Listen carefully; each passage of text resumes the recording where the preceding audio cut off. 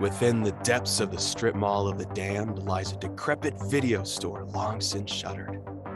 Past the dusty shelves, empty save for spiders spinning their patient webs. Beyond the ancient batwing doors guarding the sepulchre where once were hidden the perverse and heretical, a secret society assembles to scrutinize those films which are rumored to drive viewers to madness and dissolution. Draw closer, dear listener. Let your trembling ears sup upon the eldritch knowledge of the Cinemania Society. We, the brethren of the Hall, convene to judge this offering of cinema worthy of our esteem, or to cast down as worthless hokum. Let us not judgment. Lovely. I've brought some cough sweets. Does anybody need a cough sweet? Are you still here? Are they organic, though? Oh, I'll have to go to the special store across town. It's not fair. Thank you. It's just an extra hour. Oh my gosh. It's fine. It'll It's keep fine. him busy. He won't be in here. It'll keep him busy. Mm-hmm. All right. Fez is on if there are no objections. Fez is on. Fez is on. All fezzed up. All right. Welcome, brethren, to this conclave of the Cinemania Society. Please be seated. And welcome to our listeners, to whom I will now issue this warning. We, disciples of the Cinemania Society, have studied the mysteries of the motion picture and meditated upon the silver screen for many years. A couple of months for me. Therefore, we have become inured to the films we scrutinize, which may contain hazards unsuitable to young and sensitive ears. As such, we advise anyone listening to do so with discretion. Guard your ears carefully lest you develop a severe and irreversible case of cinemania. Brethren, we have a new member present at our conclave. This is... Hold on. That's what I get for ripping a bong with the American flag on it. Brethren, we have a new member present at our conclave. This is Brother Andrea, scholar of San Francisco. Excuse me? Hang on. You're damn right. Hang on. I knew we shouldn't have given them the vote. Women? Americans! Be silent, you contemptible old pudding. We shall henceforth be known as... We need to hash this out. It's been too long. I've been saying for weeks. Inquisitors. Inquisitors. I think we should call ourselves Inquisitors. No. Syncquisitors. You can call yourself a Syncquisitor if you want to, but no, just no. Or the Cinemania Society, I think we should just be Cinemaniacs. I keep saying that. You guys want to make this too complicated. But like we're trying to prevent Cinemania. That doesn't make any sense. If we're Cinemaniacs, we fall in... be a cowboy. Okay. Animaniacs reminds me of that TV show, Animaniacs, and we're not black and white. We scrutinize films. Why don't we just be scrutinizers then? But who wouldn't want to call back to Mel Brooks's great film, History of the World Part 1, with the Sinquisition? We're holding a Sinquisition. It makes sense. Oh, dear. Yeah, I'm sorry. My racial memory is tingling at that one. Yeah, nobody expects the Sinquisition, right? Oh, dear. Yep. That's a rough one.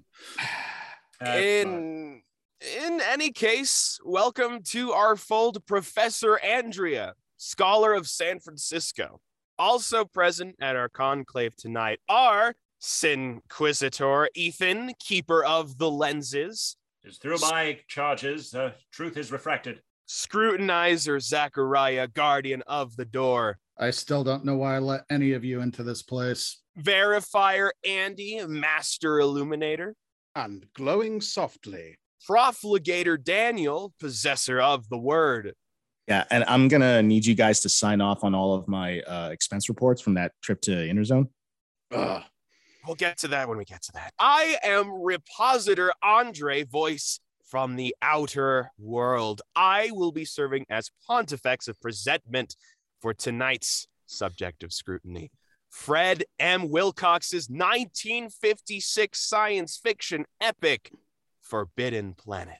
That's the Forbidden Planet. We don't go to the Forbidden Planet. They do go to the Forbidden Planet. They do, actually, yeah. They You went can't go there. there. It's forbidden. What happens on the Forbidden Planet stays on the Forbidden Planet. Can't go there. It's too forbidden. Is there a Bidden Planet then? Yes. There's also a midden planet, but nobody likes to go there. That Midden Planet is mid. I understand that place is quite trashy. That's the flyover planet, right? Oh, There's except for many the flies. over it for certain, yeah. Truly the Branson, Missouri of planets. Oof. God. Wait, you're British. How do you know that? I know everyone knows about Branson, Missouri. Misery, I believe it's pronounced misery. Branson Misery. Mm. This film was the apotheosis of the first golden age of science fiction and has long been upheld as the grandfather of all science fiction films that followed. It was a movie that so tickled Gene Roddenberry's Rod and Berries that he created the original series of Star Trek in its image, itself a franchise well documented as a source of Cinemania. Tell me about it. Other low-budget ripoffs for film and television followed, including Lost in Space. Ugh. And it is fair to say that this film created in the public an appetite for science fiction movies, which to this day has never been sated. This, Cinemaniacs, is a keystone example of Cinemania. Gasp at atomic super robots being unfailingly polite. Scream at sexual politics that age like old milk in a sauna. Cry at the sight of rare animals being vaporized by the unfeeling rage of Leslie Nielsen. This is Forbidden Planet.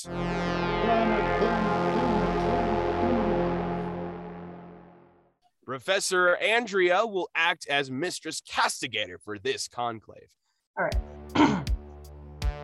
Charges against this film include weird 1950s open mouth kissing, criminal overuse of Brill cream, unlicensed cloning of the same vanilla white dude, failure to do away with the tradition of dorky naval hats with the advent of space travel, abuse of Swedish modern interior design, contributing to the delinquency of a robot, operation of an unlicensed moon hooch distillery, failure to establish radiation-proof clothing as a standard in feminine fashion, further endangerment of an endangered species, going over 30 minutes of exposition in a 15-minute exposition zone, pandering of pop psychology, and employment of futuristic radio parts as phallic symbol when we all know damn well this movie is built on Freudian psychology.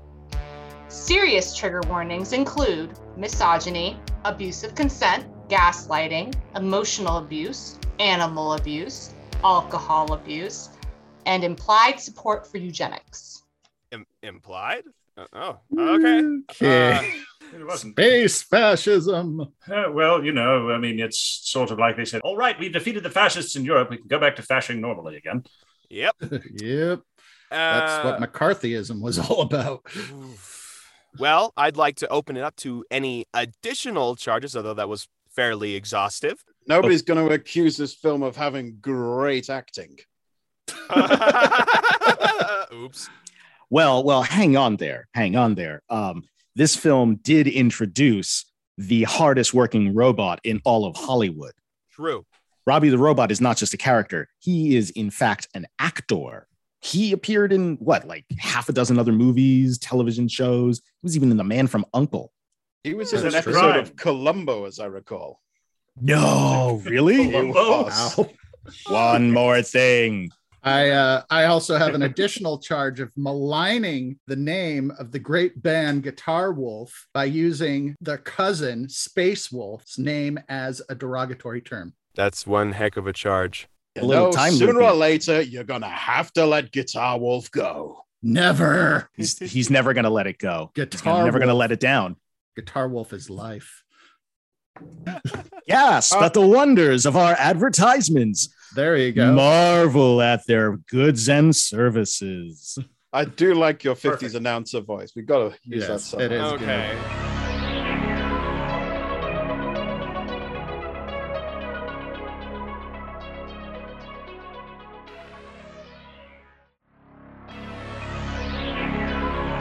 we returned? Looks like it. We are back, and I'm stuck in this voice. Hold on. Oh, okay. I think I'm good now. Brother Methuselah back I've with those. got more cough sweets. I've brought There you we the go. cough sweets. Would you like the cough sweets now? About time. It looks like this one contains sugar, so I'm gonna have to pass on it. Sorry. While you're out, Brother You want- Methuselah, can you find me a left-handed screwdriver? Left-handed. I think I've got one just in my box over here. I'm just going to go and get it over. I'm going to lock the door behind him. Thank you. So, we have a story of spacemen and the repressed, weirdly horny space ladies who love them against a backdrop of atomic fury and robot butlers. It's not exactly Shakespeare. We are the stuff as dreams are made on, and our little life is rounded with a sleep. What past is just prologue. It is actually Shakespeare. This, dear friends, is actually a version of The Tempest. Believe it or not. Yeah, I was about to say that. I'm British. I knew that. Yeah, sure you did. Mm-hmm. No, the Forbidden Planet is roughly based on William Shakespeare's play The Tempest. We have a list of characters that are analogs of other characters. For instance, Prospero is played by Morbius. Miranda is Altera. There's an island. The island of The Tempest is in the planet Altair 4. Caliban is the monster. Ariel is played by Robbie the Robot. Ferdinand, the love interest of Miranda, is Leslie Nielsen as John Adams.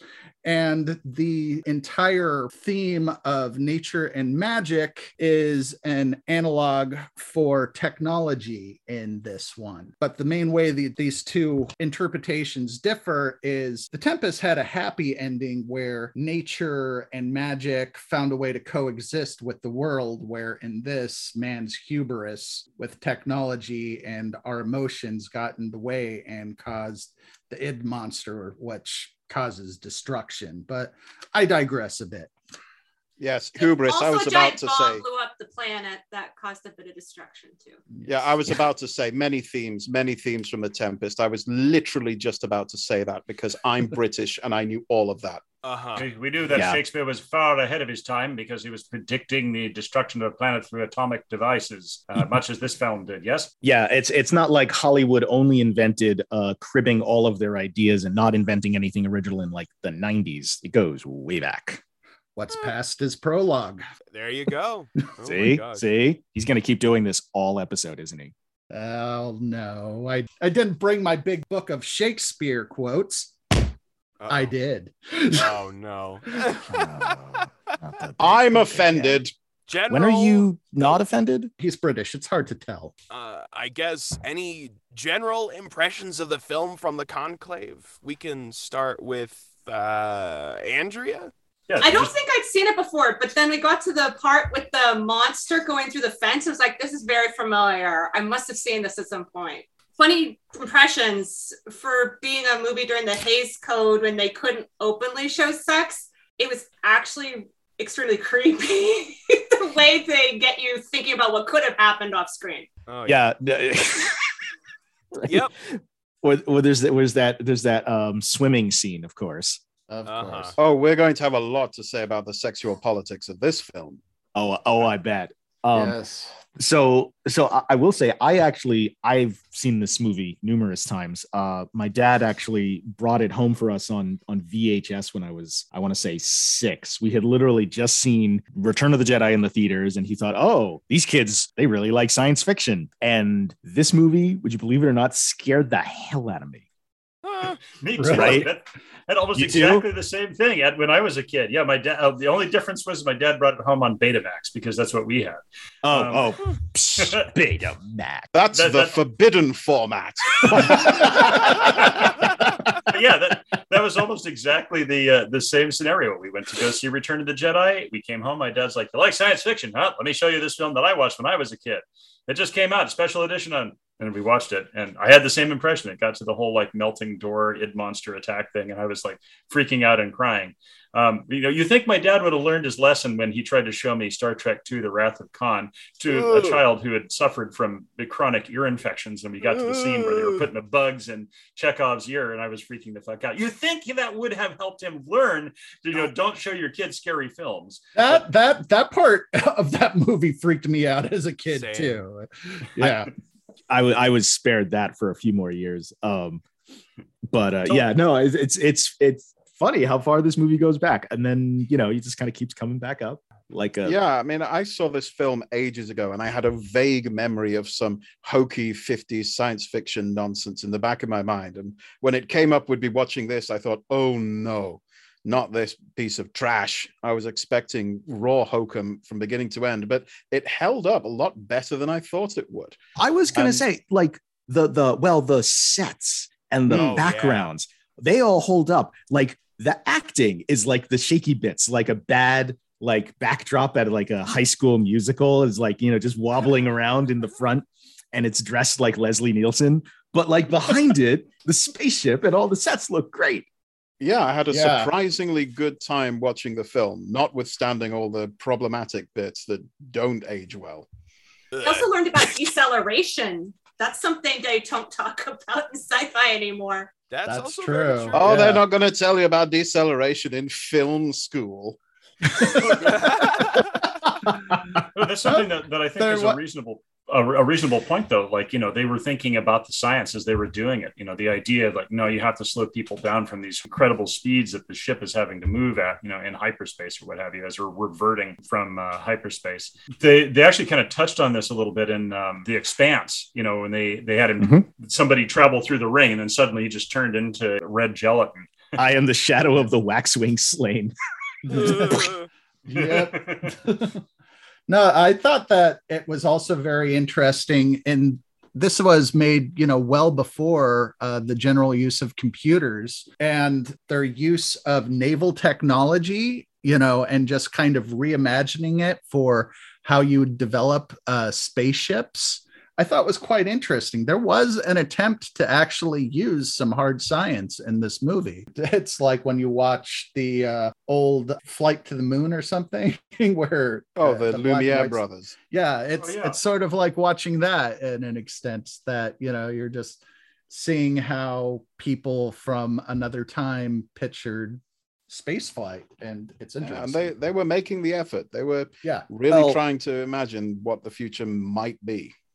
At the same time, I feel like they may have made a little too much of an effort. I mean, the script kind of read like it was written by the Imagineers from Disney who designed the set and props. Like every time they see a new thing, it's like, oh, and now this is Robbie the robot, and let me tell you all about his wonderful features for 5 to 10 minutes. And then it's like, oh, and this is a beamer. This is what it does. And oh, this wonderful material that the aliens left behind. Let me tell you all about it. Now shoot it with your ray gun to prove that it is solid. Now do this. Now do that. Like available now from your Avon representative. Like it did feel like a low-key ad for Tomorrowland. He does. Yeah, does. They do have a 5-minute sequence where he's just showing the trash disintegrator. Yeah, right, exactly. So it takes you like literally 50 minutes to get to real home of tomorrow exhibit. Welcome science to fiction porn. It's like 2/3 of the movie is that. I think we can agree it's an artifact from another time, and as I always say, past is prologue. It's like a little time capsule. That was as original as Hollywood. Way to go. You might even say, what's past is prologue. All right. Maybe we should start walking through the movie a bit. Yeah. So what is this movie? Who is Robbie? Why is he so important? Let's find out. Andy, you're up. I'm back. I've got the screwdriver. And Not you, cups. Brother Methuselah. Get out of the space. No. All right, then. I'll just wait over here. I swear I locked that door. Get rid of that guy and don't that? let him back in. Yeah, put him back in his like glowing green like holding chamber. You need to do a better job keeping the door. I'm going to stand by the door this time. To be fair, I did send him for a screwdriver. All right, people collected in this conclave, it's time to begin. Now let's find out about Forbidden Planet. We open on a literal flying saucer approaching Altair. This is the 1950s US Navy in space. The spacemen are looking for a previous exploration party, and as they approach the planet, they're warned to go away by an irritable person we will later learn is Dr. Morbius. Because if you're going to be a super scientist in space in the 50s, you need to have a sinister name. The ship lands, and the planet seems to be entirely deserted. However, a dust cloud in the distance turns out to be Robbie the robot. And here he is, everybody. The real star of the show turns up early on. It's Robbie. And it's a pretty remarkable opening. He just appears out of the desert like something from Lawrence of Arabia. Like the bastard child of an ENIAC in the Michelin Man. Well, the whole dust cloud is Ariel from the Tempest, who is an air spirit. So this is another, analogy to the Tempest. Yes, I'm sure you realize that, though. But Robbie's not as nimble as Ariel is usually portrayed on stage. I feel really badly for the actor who had to be in that gonk suit. Like, just gonk. Robbie waddles onto set. Here's a funny bit about Robbie, though. Okay, almost immediately. So this is still one of the most expensive props ever built, like single props as a percentage of the budget ever built. And it was almost destroyed in this first take because they cast a really short person to be inside the suit and operate Robbie. And through his little voice box grill that's like lit up with blue neon tubing, that's where the operator would look out. Right before the scene, everybody went to lunch, and he had the classic 50s like 3 to 5 martini lunch and came back completely shithoused and was like stumbling around and almost tripped and destroyed Robbie until they pulled him out and fucking fired him on the spot. Oh God! They replaced him with another Robbie. Oh, that's wild. Yeah, it could have been someone. I was the original Robbie. Now, wait. Now, did they do the thing like Lucas did where it was one person in the suit moving around, but it was somebody entirely different doing the voice? Yes, that's exactly what they did. Yeah. No, they had a That's VO not R2-D2's real voice? I now want to see the drunken Robbie cut of Forbidden Planet, where he's just waddling left and right, hurling extras across the way. No, but then his security protocols fail, and he just like shoots Leslie Nielsen in the face, and that's the end of the movie 20 minutes in. The drunken operator charges Leslie Nielsen. What'd you say, you fuck? And, charges Leslie Then he Nielsen. high-fives Alec Baldwin and moves on. Jesus Christ. Too soon. Yes. Oh my God. Okay, we can cut that. That's all staying in. That's all staying in. Yeah, no, don't worry. We have plenty more to go because, as I always say, past is prologue. Anyway, what's past is prologue?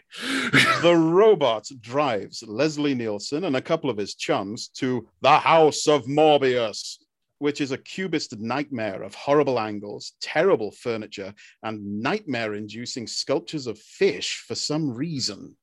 So, IKEA. Yes, complete with the meatballs. I thought this might have been a ripoff of the French film Mon Oncle, which came out the same year. Turns out, I thought, but it just turns out it was just the same terrible sense and decor.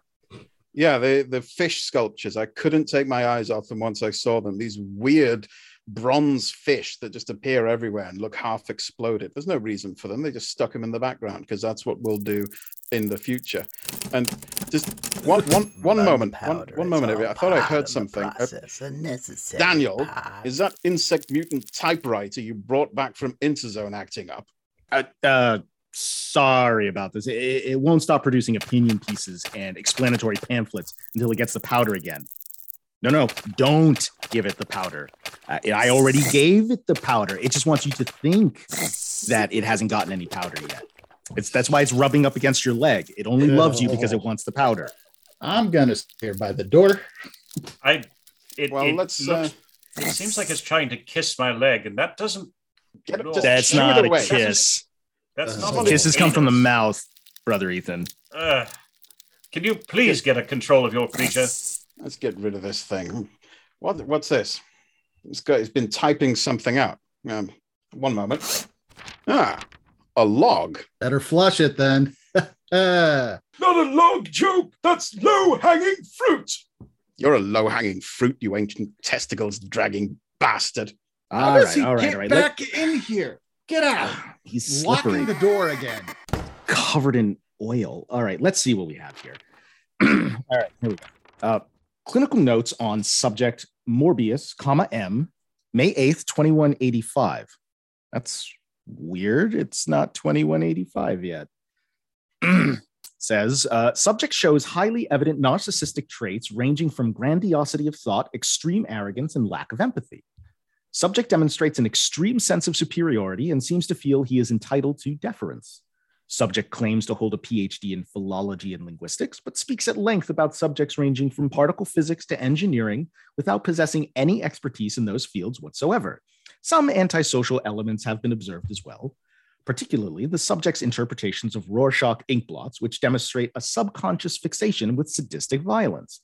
High Command has instructed that Morbius be cleared for auxiliary service aboard the Bellerophon, citing his credentials in linguistics. This physician grants clearance under extreme protest, with the additional caveats that this individual should be closely supervised at all times and should under no circumstances ever be allowed to act in a position of leadership. Signed, S. Lipschitz, MD, Chief Psychiatrist, Earth Space Academy. That sounds problematic. Yeah, no, he's a sketchy mofo is what it sounds like. Yeah. There's one more. Morbius's personal log, September 23rd, 2205. Krell technology has expanded my brain. This makes me the smartest man who ever lived. I will have to mention it to my aggressively horny daughter when she's finished playing with hungry predators and the atomic super robot I tinkered together. Also, a flying saucer filled with identically Brill-creamed men in jumpsuits arrived today. Naturally, I sent my atomic super robot over to greet them. Huh. Fascinating stuff. Yeah. Oh, yeah. Do you suppose this might be a glimpse into what's occurring in this film? A window into what's happening? It's almost as if the Clark Nova can see into these characters' minds. I would assume nothing. It's high on roach powder. Like all the time. It's like nonstop, it's like I try to go to bed at night, it's just crying like I need more roach powder.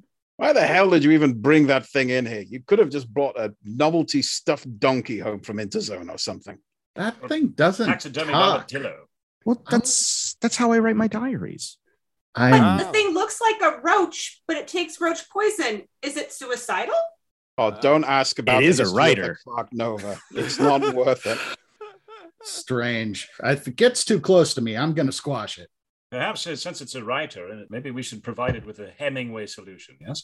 Listen, Nova, don't take it personally. That's they don't a mean little it, drastic. all right? They're just a little close-minded is all right, Nova? That's okay. Now he's talking to the typewriter. Uh-huh. What Anyway. makes you think this thing can even speak?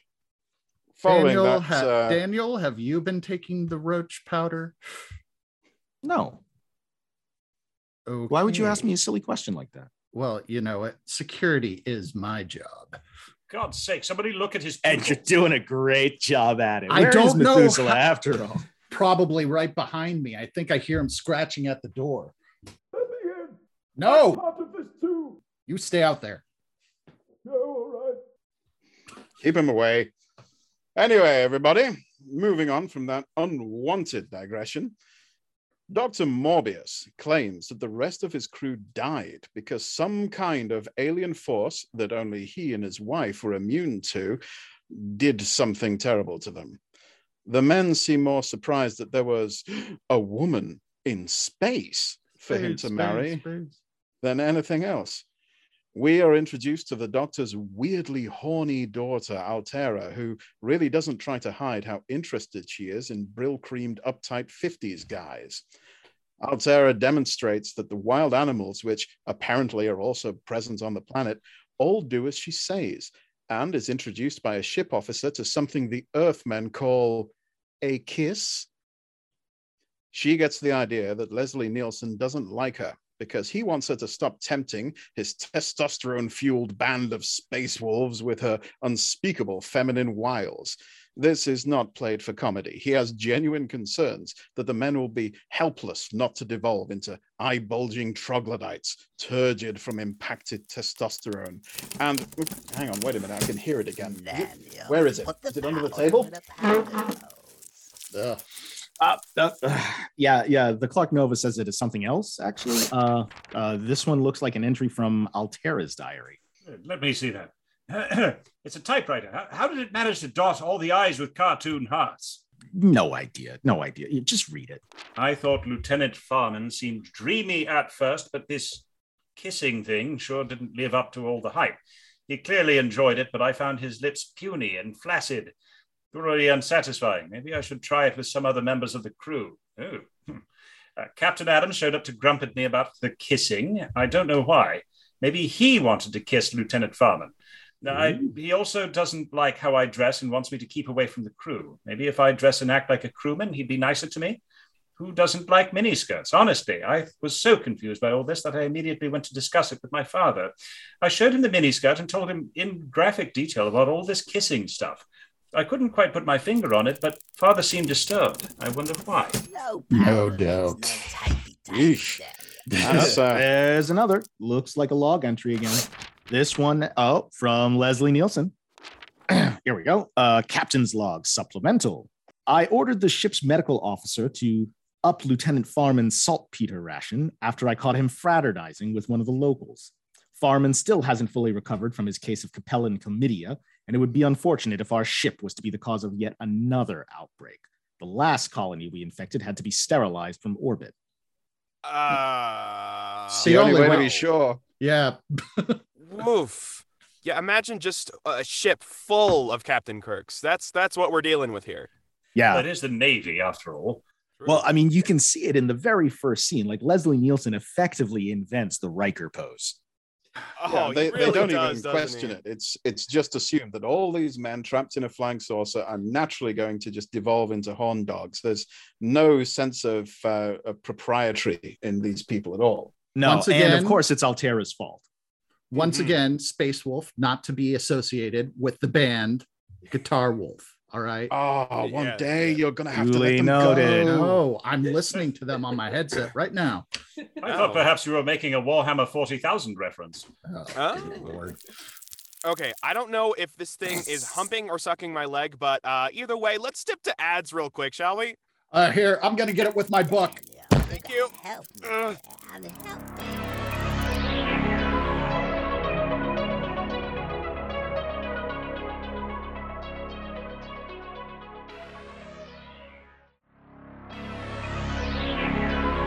And we're back! And it keeps happening. I'm sorry. Hello. Okay. I've got cough pastilles. Let me in. Do you want them? I'm good. Have you wiped the oil off yourself? Are you send me away again? Are you dressed? He is wearing his robe and his fez, but it does appear that he You cannot come in until you are dressed and clean like a normal person. My clothes have rotted away over the decades. All right. Well, disgusting. You think you can pick up the next part of the plot, Zach? All right. Here, I'm going to lean against the door. I'll read. Despite the warnings of Morbius, the crew intend to stay on the planet until they can work out what is happening. They then have to put up with the complaints of Morbius, followed by the vague threats of Morbius. The men leave. They intend to signal Earth for orders as soon as they can get their equipment set up. That night, the soda jerk they have aboard the ship for some reason decides to go on a walkabout and encounters Robbie and introduces him to the concept of hard booze. Later that night, something approaches the ship. It is invisible and manages to slip around the ship and sabotage some equipment. Leslie Nielsen decides that there is not exactly a long list of suspects and goes to hear the excuses of Morbius. Altera is surprised to see him.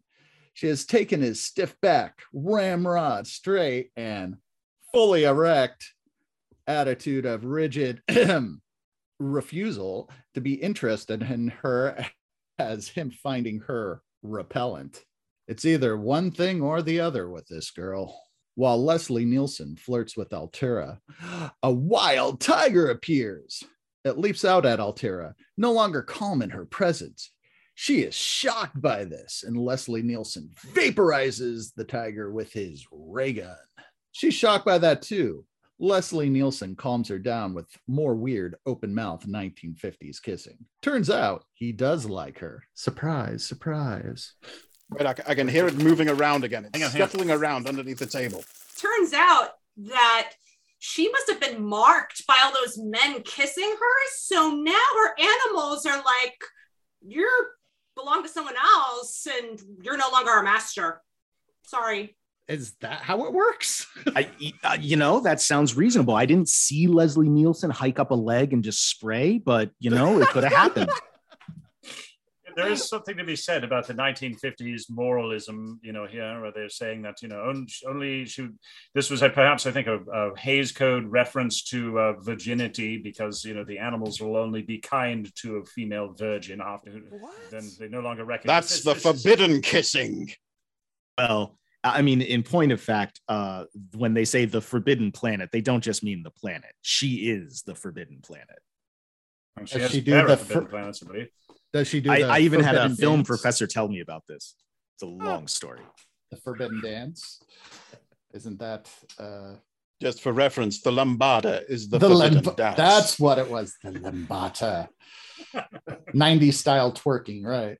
Right. But Professor Andrea is right on with this one. Mm-hmm. It is an analogy that virginity is lost even through just the act of kissing. I mean, the moment that she looked at them funny, it probably was just out the window. Well, it's not just kissing. It's open mouth with 1950s kissing, which is more or less just smashing your maws together aggressively. Yeah. I mean, it really just looks like a headbutt, but they missed. Yeah. Or maybe, and bear with me for a moment here, maybe it's a fucking tiger. That's a wild animal, and this was inevitable. She was gonna get Siegfried and Roy sooner or later. Well, maybe she was just irritated by the sound of their teeth clacking together when they kiss. Such an awkward kiss. It's so Profligated awkward. Daniel, can you please get your beast under control? This thing is, it won't leave my leg alone. But it's another diary. We need a better working Jesus, relationship. fuck, that thing's just jonesing for another fix. Why can't you see it? Well, I see it just fine. I mean, who isn't jonesing for another fix? Oh. Wow. No. I mean, seriously, anybody else want some?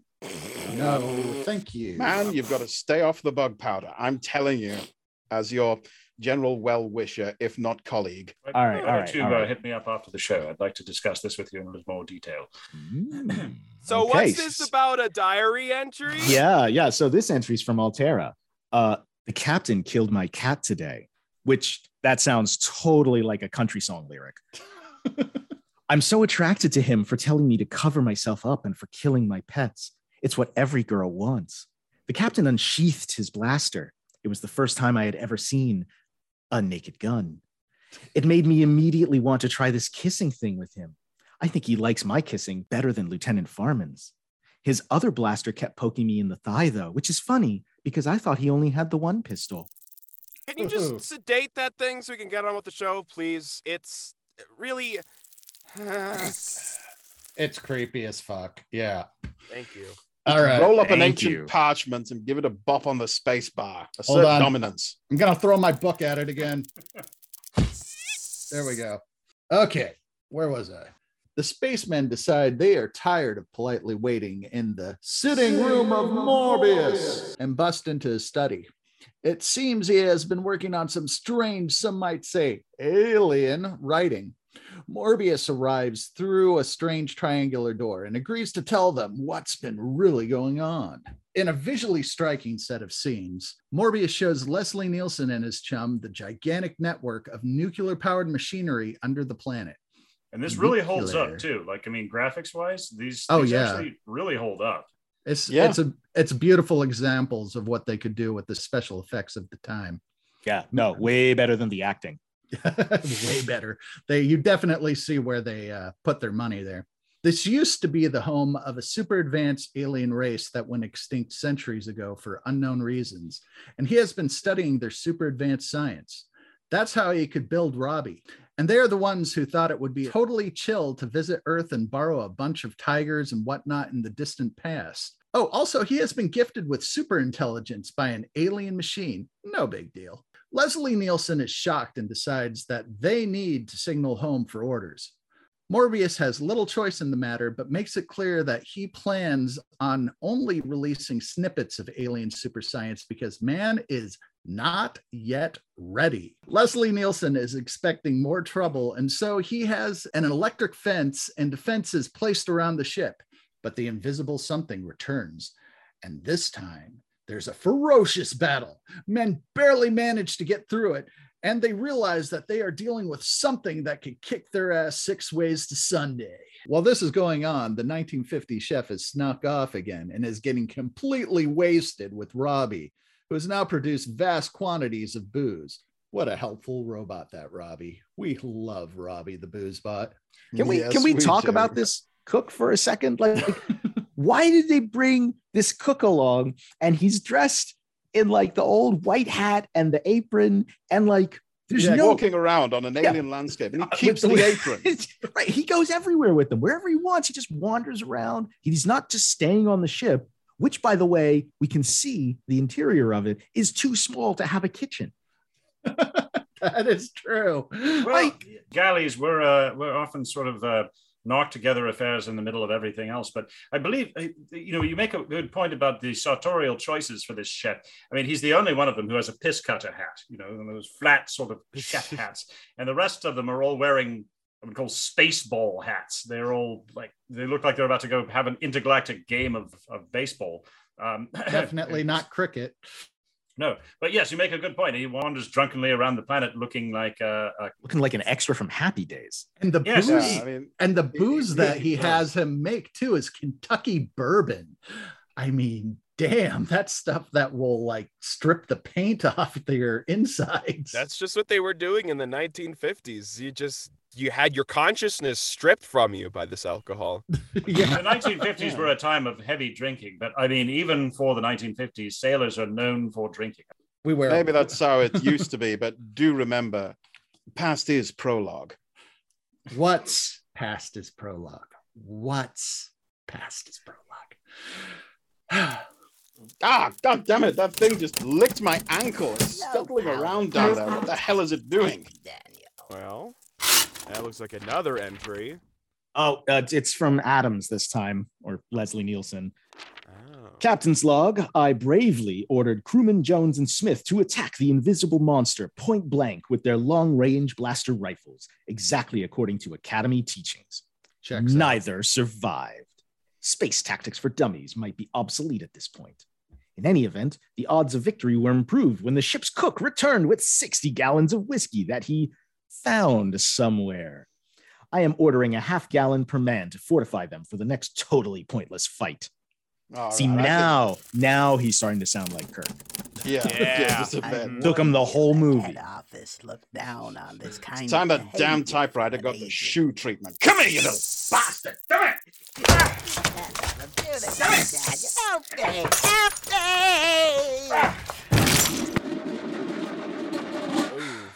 I guess that should do it.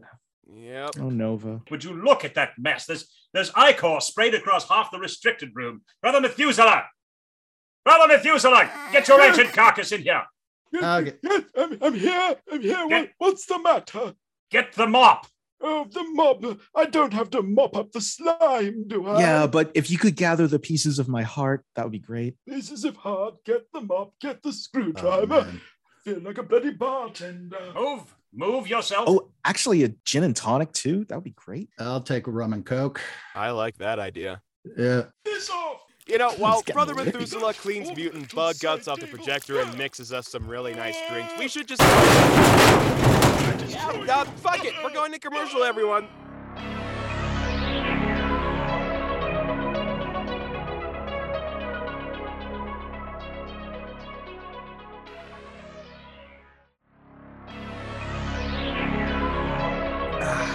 Thank God that's over with. Okay. Who's doing the next part of the summary?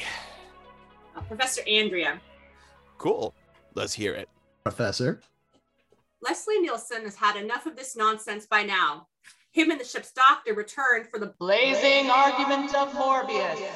They reckon that the only way to figure out what's going on is to use that alien superintelligence machine themselves.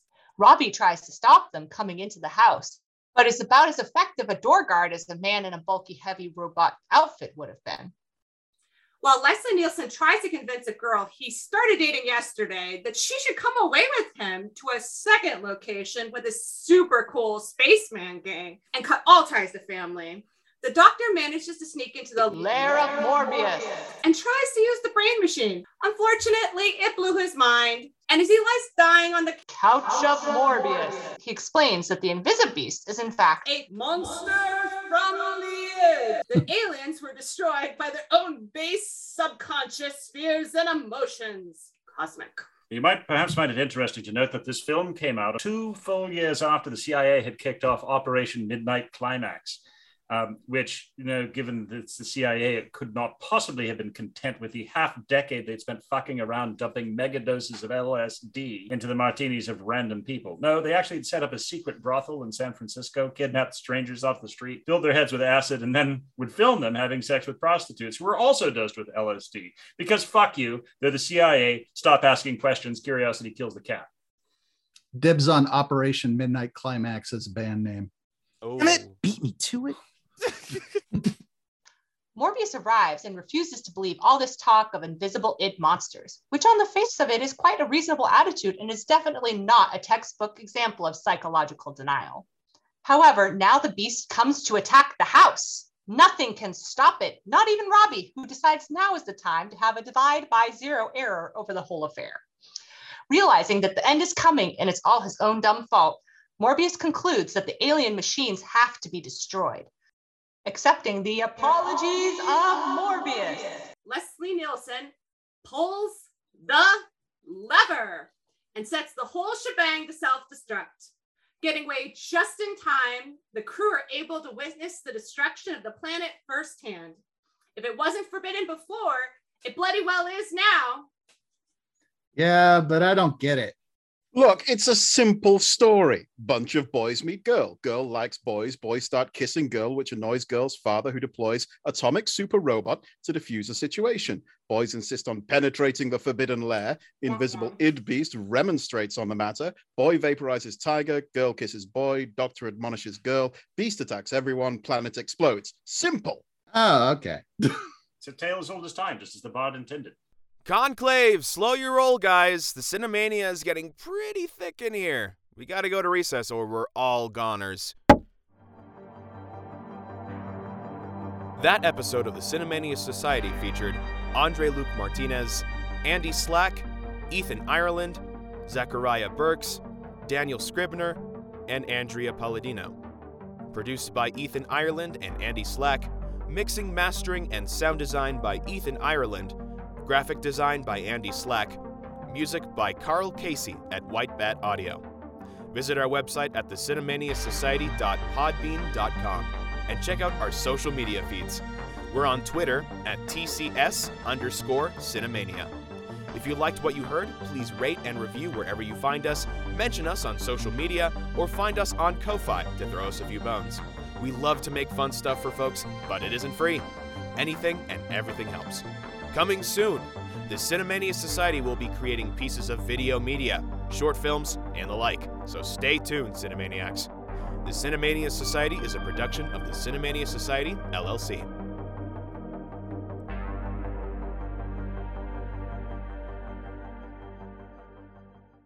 Oh, I shouldn't have to do all of this at my age, cleaning up bits of slime and keyboard and bug parts. Oh! I stepped on a letter K. Oh, it is the cruelest of letters. Unacceptable. I shall vent my fury upon the furniture.